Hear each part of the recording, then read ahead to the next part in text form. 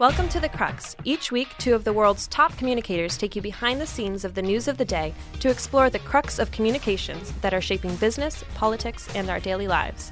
Hi, this is Gary Sheffer. And hi, I'm Mike Fernandez, and we're glad to be with you from Boston University.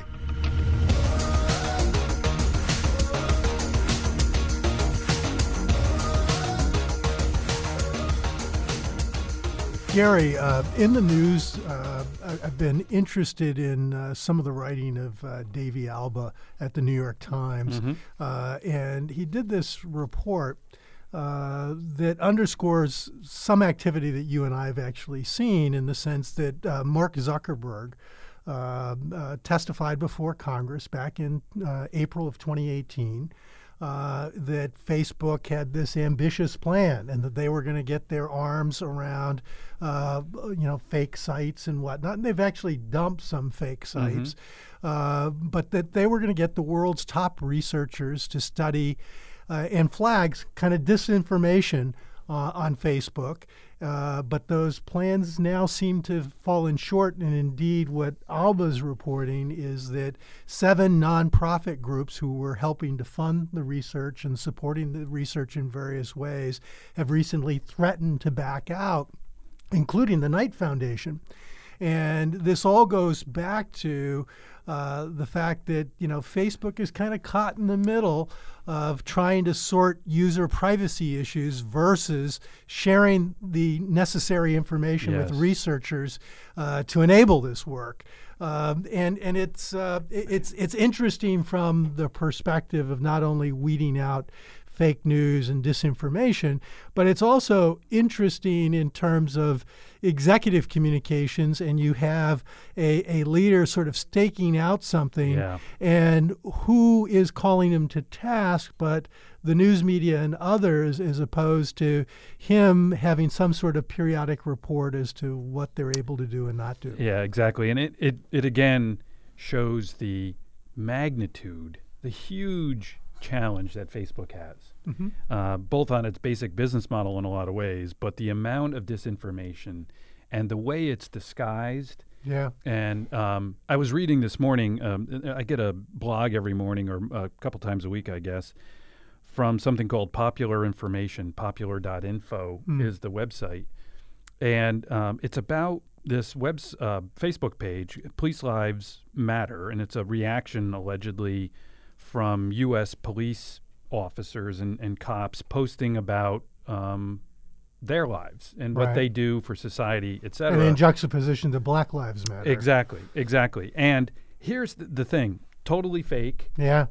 Based out of Kosovo, apparently, is where this farm is that's spreading. And presumably intended to incense maybe people in urban communities that have witnessed police shootings. Exactly. So so it's not overtly political from a Trump standpoint or a Democratic standpoint, but it certainly does. It is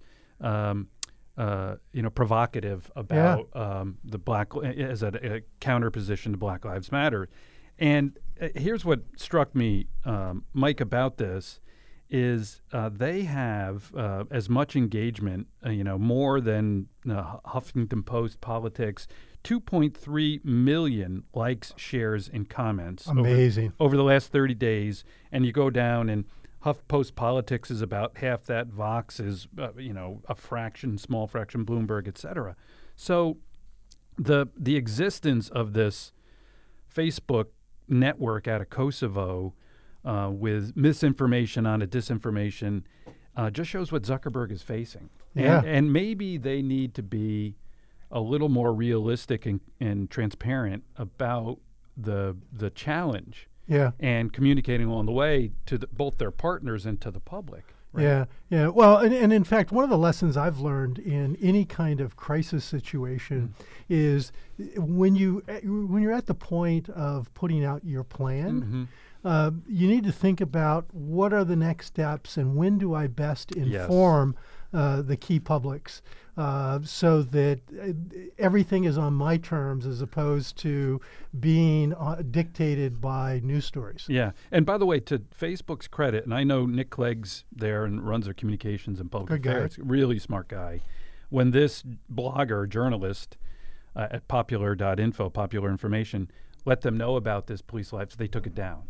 That's terrific. Right. So and I've read several of those where Yeah. this particular journalist has been following this issue with Facebook, and they've reacted really quickly. Yeah. Well, and then talking about Mark Zuckerberg and promises and whether promises are kept and follow through. This is a tough week this past week for CEOs. Yeah. We saw was it WeWorks, we saw Volkswagen, we saw lots of different CEOs in the eBay, with lots of different things in the news, and very few of them good. Yeah, and it just goes to show you is that we've talked a lot about purpose and social value. But basically, if you're not going to deliver, there's a very short sort of leash on CEOs these days. And if you look at all different reasons, the WeWork was a failed IPO and some behavior by the CEO, I guess. And VW, of course, there was an indictment or charges brought. eBay, I think, was a performance issue. But the job of CEO is just getting harder and harder. Yeah. And it is inextricably linked, in my view, with the gap in expectations, both socially and financially, and however you want to say it. And the idea that, I worked for two CEOs at GE. One was there 20 years, one was there 16 years. Yeah. And the idea that those kinds of runs are going to be I think they're made difficult because exactly. You have more exposure on pay issues than ever before, particularly with the new SEC requirements. You, with social media, with more access to information, we're seeing CEOs and other executives taken on in social media and by various stakeholder groups. We've seen, we've talked about it on the podcast about employees, particularly, millennial and Gen Z employees deciding to take issues into their own hands and stage walkouts. Right. It's a much more complex and dynamic and challenging time. Yeah, I don't think I've ever seen this kind of wreckage on the side of the CEO highway in 1 week than the past week. Yeah. The other people that seem to take it on the chin maybe a little bit in recent weeks has been some of our world leaders, and in various ways.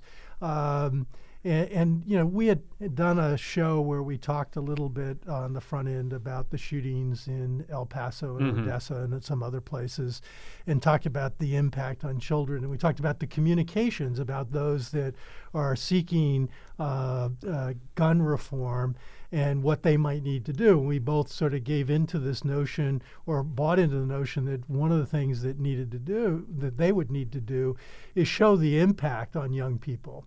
And we have this incredible PSA that was created by BBDO for the Sandy Hook Promise, where they set it up as sort of a back-to-school ad.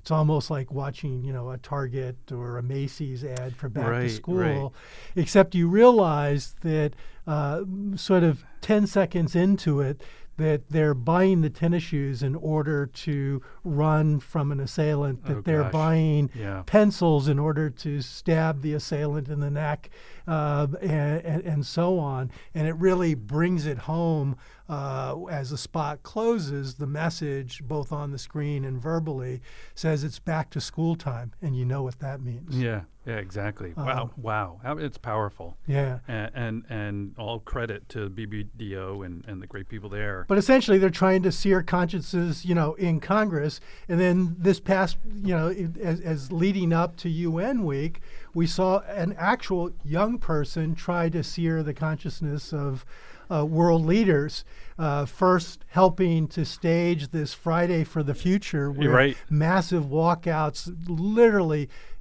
tens of millions of young people throughout the world in more than 100 major cities across the globe, literally cutting out of school. Yes. I used to get in trouble, by the way, for that sort of well, thing. you weren't protesting climate change, Mike. Okay.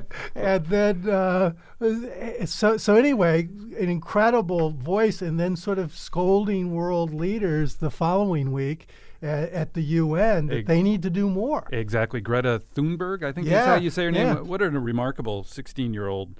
And how sophisticated, Mike, right? Which is, so in the past, if somebody came into New York or they went to Davos, Al Gore, let's say, and the argument against them was, Mr. Gore, you flew here on a private jet and your carbon footprint just to get here to talk about climate change was, so she sailed for 2 weeks to get to the UN. Yeah. Not even. It wasn't like one of these luxury liners. She was on a sailboat. Totally. And the sailboat, even the navigation system was powered by solar. Yes. So very. I don't know if somebody's advising her, but if they are, they're very good. So that she could focus on the meat of the issue, on the real issue, not these side issues that some deniers, and that's what I call people in climate change because the science is clear, want to talk about. And unfortunately, some people still want to go there. And one of the folks on Fox News, and I don't do He was this. a guest. He was a guest, yeah. Yep. None of this matters because the climate hysteria movement is not about science. If it were about science, it would be led by scientists rather than by politicians and a mentally ill Swedish child, et cetera, et cetera. Yeah, and she has Asperger's, which sort of accentuates the slur here. Yeah. And the guy's name is Michael Knowles. He's a conservative political commentator, has his own podcast. Yes. Yeah, and so and she just brushed it off. Yeah. She brushed it off. She showed more class than many a politician today. Exactly. So look, we see more and more the Parkland kids, Mike, we've talked about previously, the Newtown. This generation is really focused and they're really good. Yeah, it inspires me. And it inspires me as well too. Now, speaking of inspiring, I know you're going to, talk about something next that where I may have missed the mark, Mike, on the Yankees. Well, don't want to say I told you so, but so Gary and I are two Yankee fans. No, scratch that. We're two big Yankee fans in Beantown, which can be dangerous on certain days. Very lonely here. Yes, and I remember, when the Red Sox won last year, I was actually staying in an apartment down near Fenway, right? And people took to the streets. The game wasn't played here; it was in LA. It was played out in L.A. But in the chants from the crowd, they didn't go on and on about the Red Sox. They were shouting. They were shouting down, obscenities about the Yanks. I mean, they weren't even playing the Yanks. They were playing the Dodgers. So anyway, but as a consequence, towards the beginning of the season, you and I talked about, Major League Baseball. Our team had lots of injuries. I mean, literally before the start of the season, you had Aaron Judge was out, Stanton was out. The whole team essentially. Severino. I mean, they went on to have a record number of players placed on the injury list. It's like something like 30 players. And normally that happens to a team, and it both figuratively and literally cripples them. Yes. And anyway, with what was happening early on, you smartly, and I think it was the smart choice. Thank you, Mike. Is that you said they're going to be lucky to make the playoffs. They're going to be lucky to win 90 games, and yet you even gave, I don't remember the number, but it was 90-something. 96 or something like that. 93. Yeah. And then you said, okay, Mike, what do you think? And I said, well, they won 100 games last year. They showed some resilience. I'm going to really go out on a limb. And it's probably not going to be true. And I'm going to say 103. How many games did they win? Let me check. Let me just check here on my. It's 103. Yeah. This is a very painful segment for me. I have to. I'm bowing down to Mike. And it is a remarkable story and a great prediction by you. Now we get into the playoffs. So let's put the past behind us. What's your because that's what do you think here? They're gonna make a run or? It's going to be tough. Yeah. It's going to be tough. My sense is they'll get by the Twins. Yeah. And that won't be, I'll be surprised if it's like 3 straight. Right. And they'll tussle with the Astros, but the Astros are really good. And what's interesting is the Astros closed out so strongly. Yes. The Astros look like the real deal. I think you're right. Now, think you're right. I could be totally wrong. I've been wrong before. Yeah, but not recently. All right. So I'm going to take the Yankees over the Twins, but I do think it's going to be 5 games because the Twins can hit. Yeah. In fact, they battled for the home run record, and the Twins beat them by 1 home run. By 1 home run. And then I do think the Astros, just because of the pitching, the starting pitching is just on the Astros. And that might be the saving grace on the National League side. The LA Dodgers, they could be back, right? And they've got pitching. Yeah, they're not the hitters that the Twins, the Yanks, or the Astros are, but they have pitching. Yes. Okay, so that's the sports segment of the Crux this week. And Mike, you want to close out with one thing that you and I both have experienced? Well, you and I have been, we've traveled a lot, and our jobs have required us to travel a lot. At one point, I think I counted when I was at Cargill that my passport had been stamped in more than 50 countries in a 6-year period.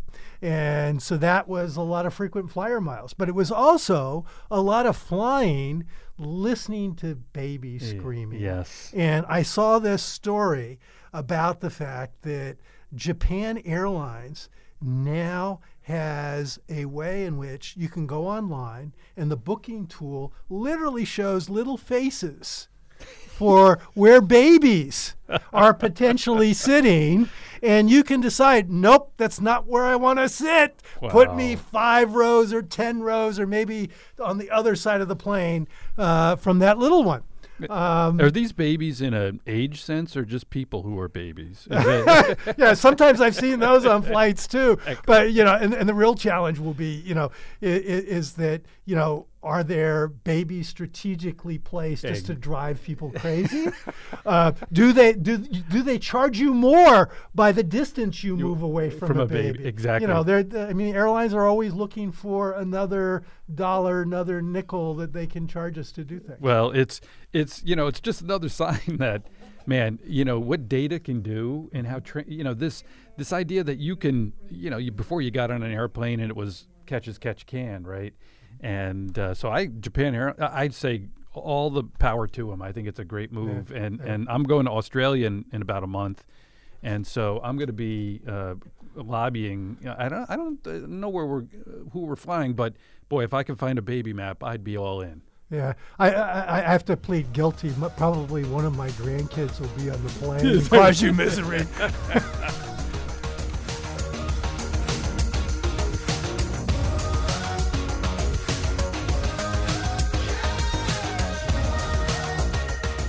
Welcome to the Crux. This is Gary Sheffer. I'm here with Mike Fernandez, my partner, and our great studio assistants here from Boston University, Kenneth and Jess, and we're in the luxurious Crux studios here at Boston University. So, a great show today. Our guest is Anne Marie Squeo. She's the SVP and Chief Communications and Brand Officer at Xerox, and she started that in March of this year.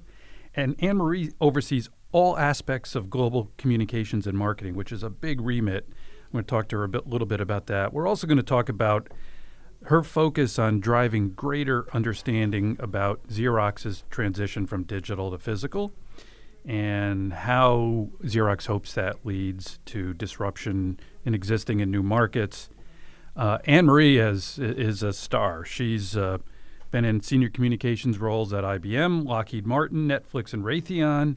And what you may not know about her is that she spent 15 years as a highly respected business journalist at the Wall Street Journal and Bloomberg. And during her time at the Journal, she was part of a team that won the Pulitzer Prize in 2000. I think, Anne Marie, that was First Stories about U.S. defense spending. And the Gerald Loeb Award, which in 2004, which is the highest. You may not have heard of it, but it's a really important award in business journalism in 2004. And as I recall, that was about troubles at Boeing. Surprise. Yeah. So it was, and there's a lot of parallels today. Well, Anne Marie, welcome to the Crux.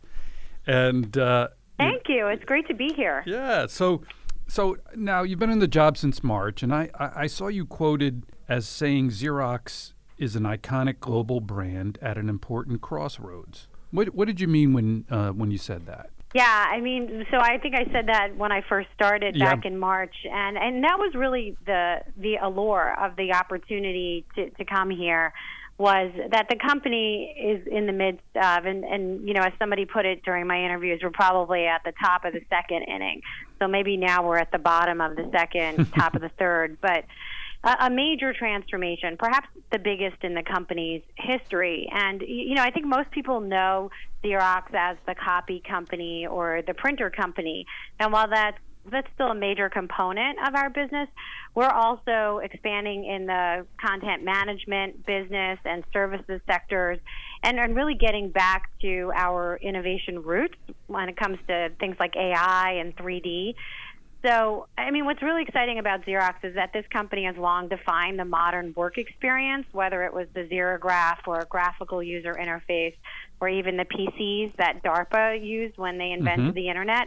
And we're really focused on doing it again, and that makes this job a really exciting one at this time. Let me build on that a little bit, because some of what I understand is, first of all, this is like the first coming together of both communications and marketing for Xerox. You're also part of the executive committee, and so they've really elevated the function. How important is that as you go about redefining Xerox's future? Oh, my God, it's so important. And I really credit that to our CEO, John Visentin, because he sees and saw the need for this role to be a direct report to him and to have a seat at the table when decisions are being made. And we had extensive conversations about that during my interview process, because as any of us who've been in the comms and marketing world know, the hardest thing you can do is get the order after the decision's been made. Right. And you know in your heart of hearts, there's no way to put lipstick on this pig. Right. It's hard to be the order taker. I mean, that's it. It's really, really hard. And so I think, I mean, that's part of what's been really invigorating about this role is I'm in the meetings where things are getting discussed, and I'm not there just as the person who heads the brand team. I'm there as a business person who's expected to understand the landscape and our competitive set and all of that, and make ask questions and make contributions to that discussion and those decisions. So it makes it a lot easier to get things done, right? So we're in the middle of this big transformation. We need to move quickly to do things, and that means that you kind of have to have a seat at the table, right? Or you're going to forever be trying to sell every little, minutia that you're moving forward. So it's been great. I mean, the other thing that's really exciting about having marketing and communications is that, you know, the distinctions between the two disciplines have really blurred. And I would say they've almost collapsed as a result of the internet and social media. And the expectations for marketing have been raised in a world where facts and stories are the things that are going to have the greater relevance, right? A flashy campaign that doesn't have real substance is not going to get you very far. So, you know, the opportunity to break through the noise with compelling content, whether it's for an employee audience or for an advertising audience, is enormous, right? And for me, as a former journalist, like, that's my happy place. Yeah, exactly. So really driving that understanding through our entire team and even through the broader Xerox is a big part of my job right now. So how are the teams reacting to this? Because in my last CCO role, I had both marketing and communications as well. And in the early stages, you know, these were like two separate houses, or they almost could be two separate companies, and trying to get everybody to play in the sandbox and to play, focused. Because I really buy into the notion that, the tools of the trade are very similar. The nature of what we do is very similar. And indeed, if they work hand in glove, it can be spectacular, because then you move into a different space where it's not just about cute and clever. It's about doing something that's strategic, that transforms relationships, and that builds new business opportunities. So how are the teams reacting, and were there changes that you had to institute in order to get everybody to play nice in the sandbox? Yeah, I mean, look, I think the teams here are just incredibly nice people. So they were already playing nice in the sandbox to a certain extent. But what needed to really change, and what I've been focused on over the last 6 months in this role, is making sure that we have a strategy for everything that we're doing, that it ladders up to our very clearly established objectives. And that we're not in the role of order taking, right? Because that may make you feel good in the moment, like a cheeseburger, but it's not nutritional over the long term, right? And so it's not really going to help us drive greater brand awareness and have people understand our relevance in society today and tomorrow. So really kind of pushing this kind of, let's start, I worked for Pam Wickham at Raytheon when I first started. And Pam's big thing, and I'll give her credit for this because I continue to use it, was you should always have the process be think, plan, do, assess. And so I think that a lot of times what you find, whether it's marketing or communications, is we start at the do, and then we don't always assess. Right. And so really trying to get people to go back to the think, like, why are we doing this? And if we don't really know why we're doing it, then let's not do it. And then making sure that every part of it, like, so if we're making an announcement, do we have a full 360 plan around that on the marketing side, on the social side, on the employee side, on the executive side? I mean, how do we make sure that we get the biggest bang for the buck for those announcements? And then, the execution has to be flawless, and then you have to go back and measure it. So, we know what we did well, and we know what we didn't do well, and we want to do better the next time. So that kind of rigor, I think, has been a big shift for the team since I've been here. And initially, it was hard. I'm not going to lie, it was harder. But I feel like now we're starting to get the machinery is working and the wheels are turning in the same direction. And I think people are starting to get really excited. So, I mean, we're about to roll out a campaign, which I won't go into a lot of details on, but it's come together in under 2 weeks. Wow. And that's something that was World unheard record. of here before. And it's not, like, huge, right? And it's pretty targeted. But the idea that we could go from idea to rollout in 2 weeks was an anathema. And I think as we experience, this is not the first time we've done that since I've been here. So I think people are starting to get like, oh, these like little wins, like, oh yeah, wow. This is kind of energizing. So slowly, I hope I'm winning them over. Terrific. Well, I'm sure you are. And by the way, Pam Wickham was a colleague of mine at GE. So, Anne Marie, as you listen to the maybe you taught her that, Gary. Well, I don't know. Let's just say that I did. Okay, I'll take it. Pam is brilliant. Pam is one of my favorite people in the world and so smart. So along these lines of what you've just been talking about, there's a lot of CCOs out there who are, listening, who, take on new jobs. So did you set out, like, presidents have 100-day plans and that kind of thing. Did you set out something? I want to get this done in the first 6 months on the job. It's been since March. And one of the reasons I wanted to ask this is I just read something in HBR about the benefits of making decisions slowly, right? That, it gives you time to really dig deep. So how did you balance that with the drive for change at Xerox and wanting to do a complete and full assessment of what the job was? Yeah, and I think I read the article that you're mentioning as well, and it's interesting because we were both just at the Page Society annual meeting, and a lot of our colleagues were up on stage presenting plans and initiatives that they had underway for 5 years or 4 years before Exactly. they came to fruition. And I was thinking, like, wow, what a luxury Yeah. to have that much time, because, you know, I think when you have 2 activist shareholders in your stock, you don't have that much time. No. To make an impact. And, you know, that's part of what excited me about this job, because I knew that there was a change mandate, and that's something that I really enjoy, and I think I'm really good at the change aspects of these things. So, you know, I think for me, I've tried to do it both, right? I think I've tried to move slowly enough so that people can start to get to know me and how I think, and I try to be over-explain things so that I'm trying to take people with me at the same time as I'm nudging us to move much faster and thinking differently. So I did have a plan.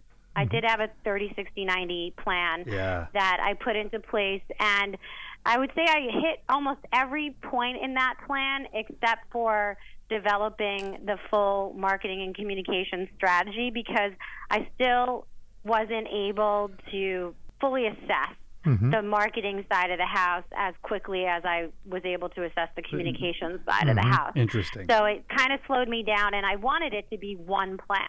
Right. I didn't want everyone going out with 2 totally different plans. Yes, there's always going to be different things on the comm side when it comes to employees or crisis communications or things of that sort. But I want, and what we are building now for 2020, so the good news is I've caught up on this, is one brand strategy for employee earned and owned, you know, for 2020. And then we'll build out the tactics behind each of those strategies, you know, together as a team.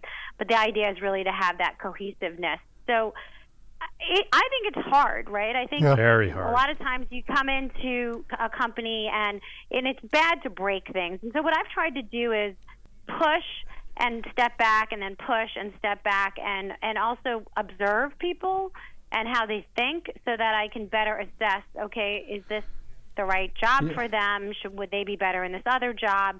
Maybe they wouldn't be better in any job. I mean, and you don't really know that stuff until you're come there in and start getting to know people. And I think know, sometimes, Mike, people, when they're recruiting people like Anne Marie, either the CEO or the recruiter or whomever, say, I want you to come here and break some glass. Right. Right? And then you start breaking glass, and they go, I didn't really mean that much glass. That's right. That's right.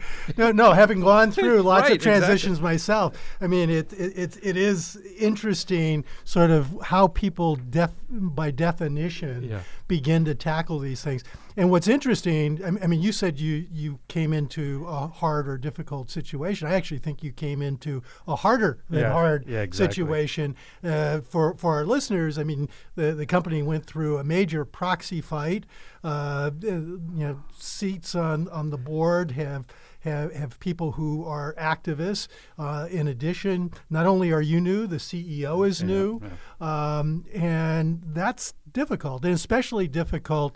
You know, you've got a workforce, they've got to stay focused, and at the same time, not only focused on what they're doing, but focused on, gee, we need to change because we're really feeling the pains of who we are today and where we want to be in the future.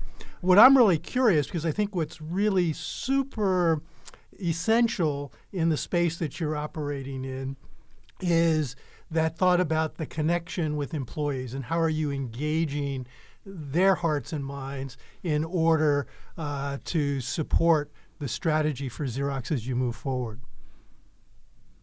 Yeah, I mean, I'll get to that in 1 second. I wanted to hit on another point you made. You know, the interesting thing, having worked in a number of different companies, when you think about the change in leadership team, right? You mentioned that the CEO is new, and actually probably 85% of the executive committee that reports up to him and the president are new. Wow. So it's not just he and I; it's a lot of us. And so that was part of the allure, right? Because again, it gets back to that notion of a change mandate. It's really hard to be brought into a company and told by a CEO, as you rightly point out, Gary, look, break some glass. But everybody who reports to that CEO has been with the company for 35 or 40 years and is conditioned to have a job, a chair, I should say, when the music stops, right? Mm-hmm. And so it's much harder to make change in that environment than it is in this environment, because we're all here with the very clear mandate to save Xerox. Right. And when that kind of clarity is in front of your face every day, then you make decisions that are in the best interest of the business, and you were able to move much faster. So I will say that in some respects, it seems harder, but I've actually found it to be easier than you might have imagined. Now, employees are huge in this, and I think that for us, it's a big challenge, and it's one that I am working very hard on. I mean, our employees have been through a lot. And it wasn't just the last 2 years with the proxy battle over the Fuji acquisition. It was going on for years before that. So, I mean, to them, I understand this notion of, who are these Johnny-come-latelys, and, why should we believe them over all the other people who came before them and told me a story that didn't turn out to be true. So a lot of work, I mean, we know this, and we're trying to make tracks on this, but it's going to be a longer-term thing, right? We have to do work to rebuild their trust, and a lot of that is going to come down to transparency, right? So I'm a big believer in the notion of if you lead, you have to have followers. To have followers, they have to trust you, and to trust you, they have to know you. Exactly. Yeah. And, well put. Really helping our leadership team, and even myself in my leadership role, be transparent, be human, help people understand my background, who I am, so that they can trust me, that I'm going to make decisions that are in the best interest of the business. And if it turns out that that decision may not be in the best interest of that particular person, I'm going to handle it respectfully and transparently, so that they're not hearing it from somebody else or through the grapevine or things like that. But as the broader employee base is concerned, I mean, we're doing a number of things. I mean, we've been focused for the last couple of months on developing our purpose and our mission and our brand positioning. And, while that's got a broader remit, the purpose and the mission are incredibly focused on our employees, right? And the idea that they need to know why they're working this hard for this leadership team at this moment in time. So that's a big part of it. We're improving the tools that we use. We're about to launch a totally new hub for employees so that it's much more compelling than the one that we've been using. And I'm trying with every communication we do to be super transparent. So I'm always arguing for more transparency than less, because we all know in today's society, this stuff always gets out.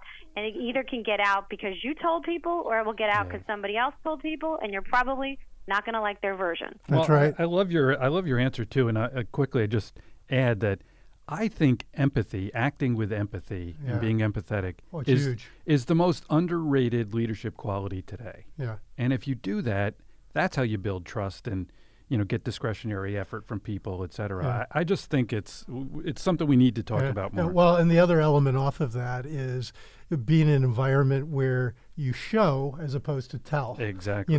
People need to get the cues of what you need them to know, what you need them to feel, and what you need them to do. But it really comes back to showing them rather than telling them.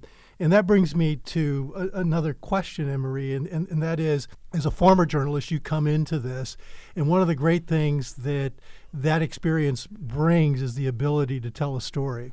And storytelling becomes, I think, critically important in moving employees, but also moving external audiences as well. So I'd be interested in what changes you've made to tell the Xerox story in a more integrated way. Mike, you're just playing to me now, because I love this topic. I do know some of your team members. Oh, here we go. I can tell. Mike knows everybody. Okay. Go ahead, Emery. I'm sorry. No, I mean, it's obviously near and dear to my heart. And the thing about storytelling is it's a little bit like a sense of humor. Most people think they're funny, and they're not. And Most people think they tell great stories. Is that a message for? Is that a message for me? By the way, Anne Marie, keep going. I'm sorry. Not intended to be personal at all, but I think often what you find inside of companies, especially companies like Xerox, where the teams have been probably doing this for a long time and have kind of used to using a muscle in a certain way, I would say, is that they tell stories that they want to tell, but not stories anyone wants to hear. and that's actually a huge difference, right? Yes, absolutely. We used to say this in the newsroom all the time, like, don't fall in love with your own words, don't fall in love with your own stories. And I think that's the kind of message that I've been driving here. So last week, for example, so I'm teaching people. Mm-hmm. I really think that there's no shortage of great stories at Xerox about our people, our technology, and even our customers. There's just incredible stories. I see them everywhere, and yet we're not telling them, but we're starting to. And I think a couple of things that we did here, last week I had John Brecher, and I don't know if you both know him, but he's the former front page editor of the Wall Street Journal. Most people know him as the guy who wrote the wine column with his wife, Dottie Gator, right? So I had him come in at IBM too for 2 sessions, but so I've got John back on the books, and he came in and did an all-day storytelling seminar with my team here at headquarters in Connecticut, and in the next couple of weeks he's going to be going up to the Rochester area and then over to the UK, where I also have a lot of people. And it was an all-day thing. I told people, he's going to teach you the elements of great story. He is a master storyteller. He brought the paper. He was part of the paper's 8 Pulitzer wins when he was on the front page. So the team here loved it. It was a total investment in them. Mm-hmm. And they left with this, enthusiasm for finding and telling great stories. So today on our internal intranet, I noticed there are 3 new stories up that are really compelling. And, we rolled out a story about the tennis ball and the unique color of the tennis ball right around the U.S. Open. And this was a full court press on the marketing and the comms side. But we really took a look at the color, which is optic yellow. But there's a huge debate around the color because 2/3 of people think the color's yellow, 1/3 think it's green. So we did a Twitter poll, which found that can still be true. People see green in that ball. I don't, but many do apparently. And then we told the unique history of the ball and the color, because it actually changed color because of the advent of color television. So we created this super compelling digital first campaign that started with this Twitter poll, is it green or is it yellow, and tied back to the fact that we're the only ones who can print that color. Huh. Interesting. So we're really starting this whole color campaign, and we've got another one that's coming out next week and 3 more in the hopper after it. But stop talking about the printer and start talking about the things it can do, but in a way that's super interesting, right? Yeah, exactly. So, wow. So it's people are starting. Again, we did that color. The tennis ball video was a 2-week effort, in large part because I hired 3 former journalists who are now in here, cranking out great stories and helping the rest of the team see great stories and taking them along with them. So I'm excited about what the potential is, because everybody who walked out of the seminar with John Brecher last week was drunk on the idea of telling great stories. Well, and we've also created he was an the wine editorial editor, board. Anne Marie. He was the wine editor, and he did so give they would them be wine drunk. recommendations. So I think they really enjoyed that part. He had a white Bordeaux, especially, that he recommended. Oh, good, good. That's great. But I think that it's exciting. Yeah, absolutely. Social is where the action is. You got to tell stories on social, and you have to know that everybody else is out there doing the same thing. So how are you going to break through the noise? Well, I'd love to take that course myself. Really, seriously, I just can't get enough of storytelling and storytellers. So I'm always curious, Anne Marie. I went from journalism to politics, political communications, and then in the corporate world. So you went from the top of the business journalism world into some really interesting jobs and companies. What was the hardest thing about making that transition, and what surprised you the most going from journalism? Because a lot of people are today going from journalism to in-house? Yeah, and I think it's, I would say I didn't find the work to be hard.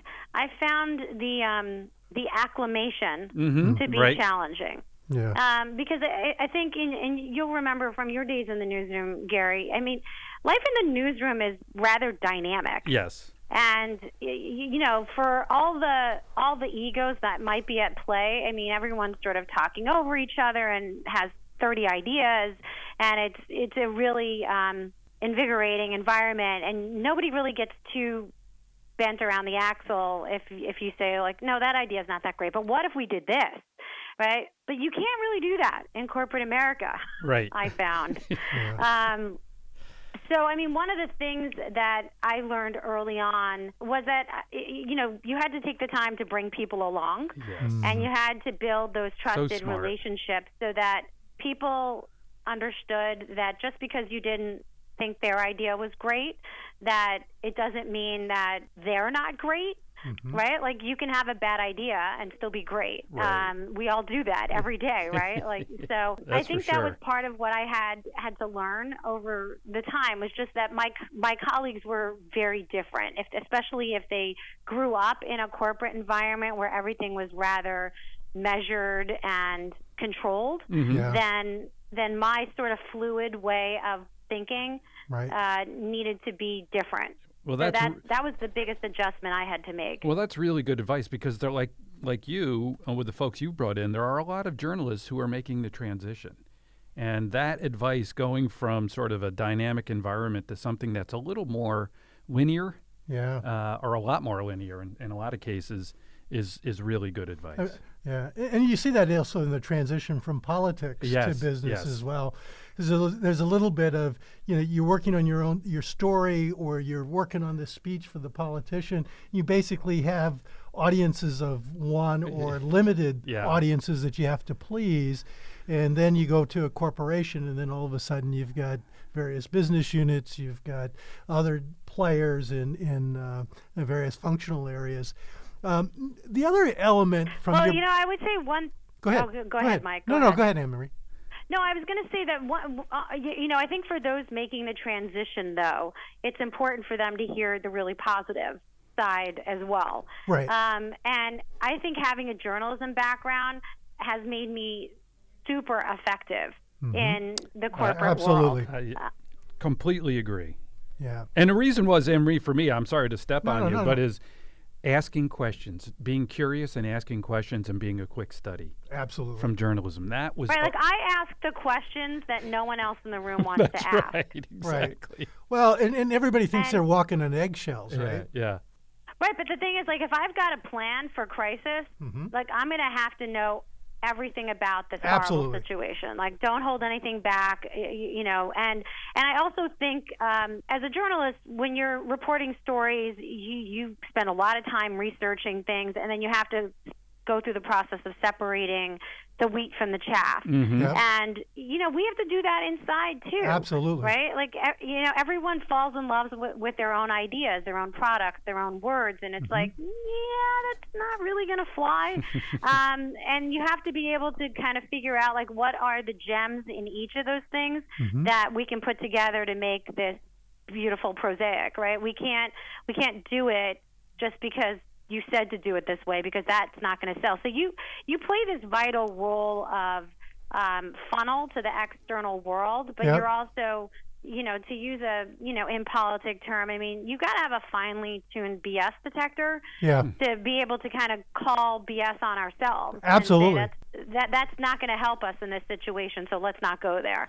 And I found it here. It's interesting because in many companies, the general counsel is not like that, but here he's really finely attuned to this stuff too. So we inevitably land in the same place, which is nice to not have to be at loggerheads with legal all the time. Yes. Yeah. Well, and the other thing, I think one of the interesting things about the function is you play across all the other functional roles. You also play across all the businesses.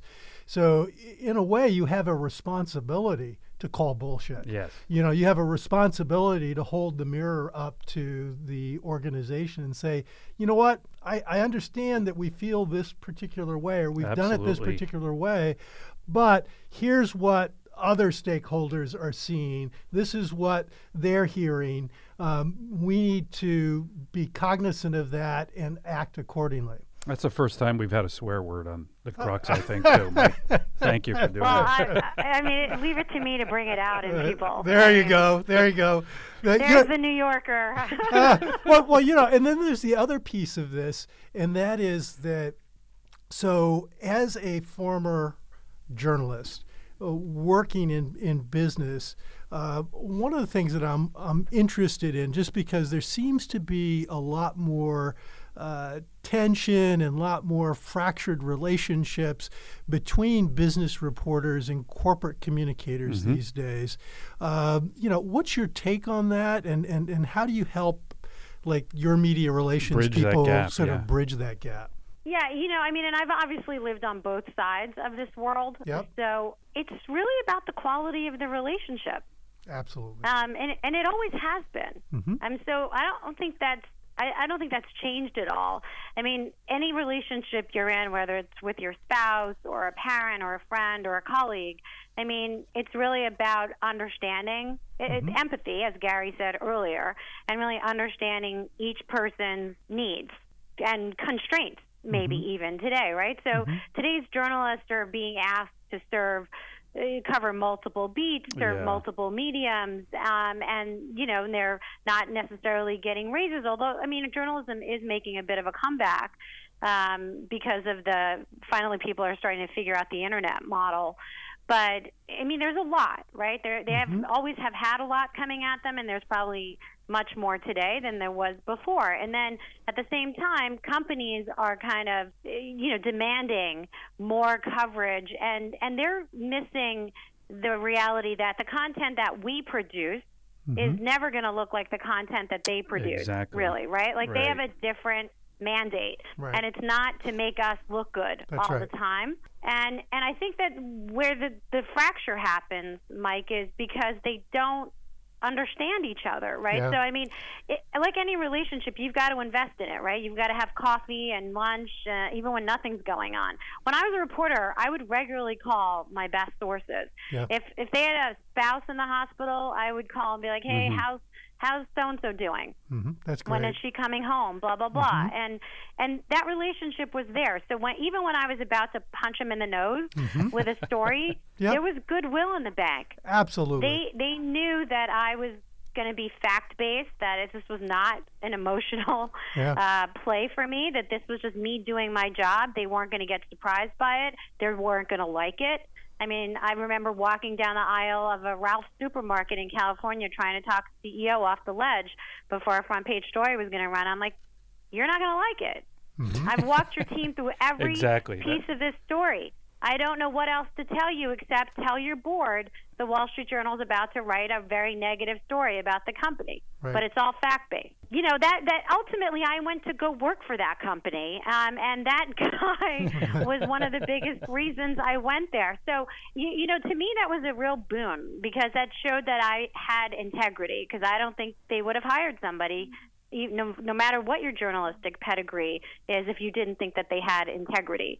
So I took that as a great honor, that even despite all that, I still ended up getting a job there. Yeah, now I think, you know, just to put a fine point or end point on this is, where I see in in-house teams is they're not investing in these relationships with journalists. Well, I worry because of the technology. Everybody thinks it's so easy. Oh, I can just send a pitch, via an email. And you raise a very important point, Anne Marie. It's all about relationships. Exactly. Well, listen, this has been fantastic. Anne Marie, thank you so much for being on the Crux.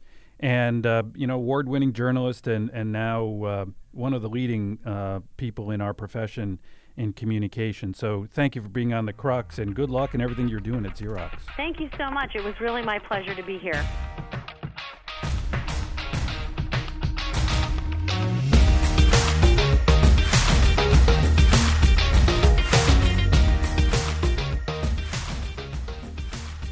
Thanks for listening to The Crux, and make sure to listen for our next episode. Follow us at The Crux on Facebook and on Twitter. And you can find our episodes on SoundCloud and on our website, thecruxpodcast.org.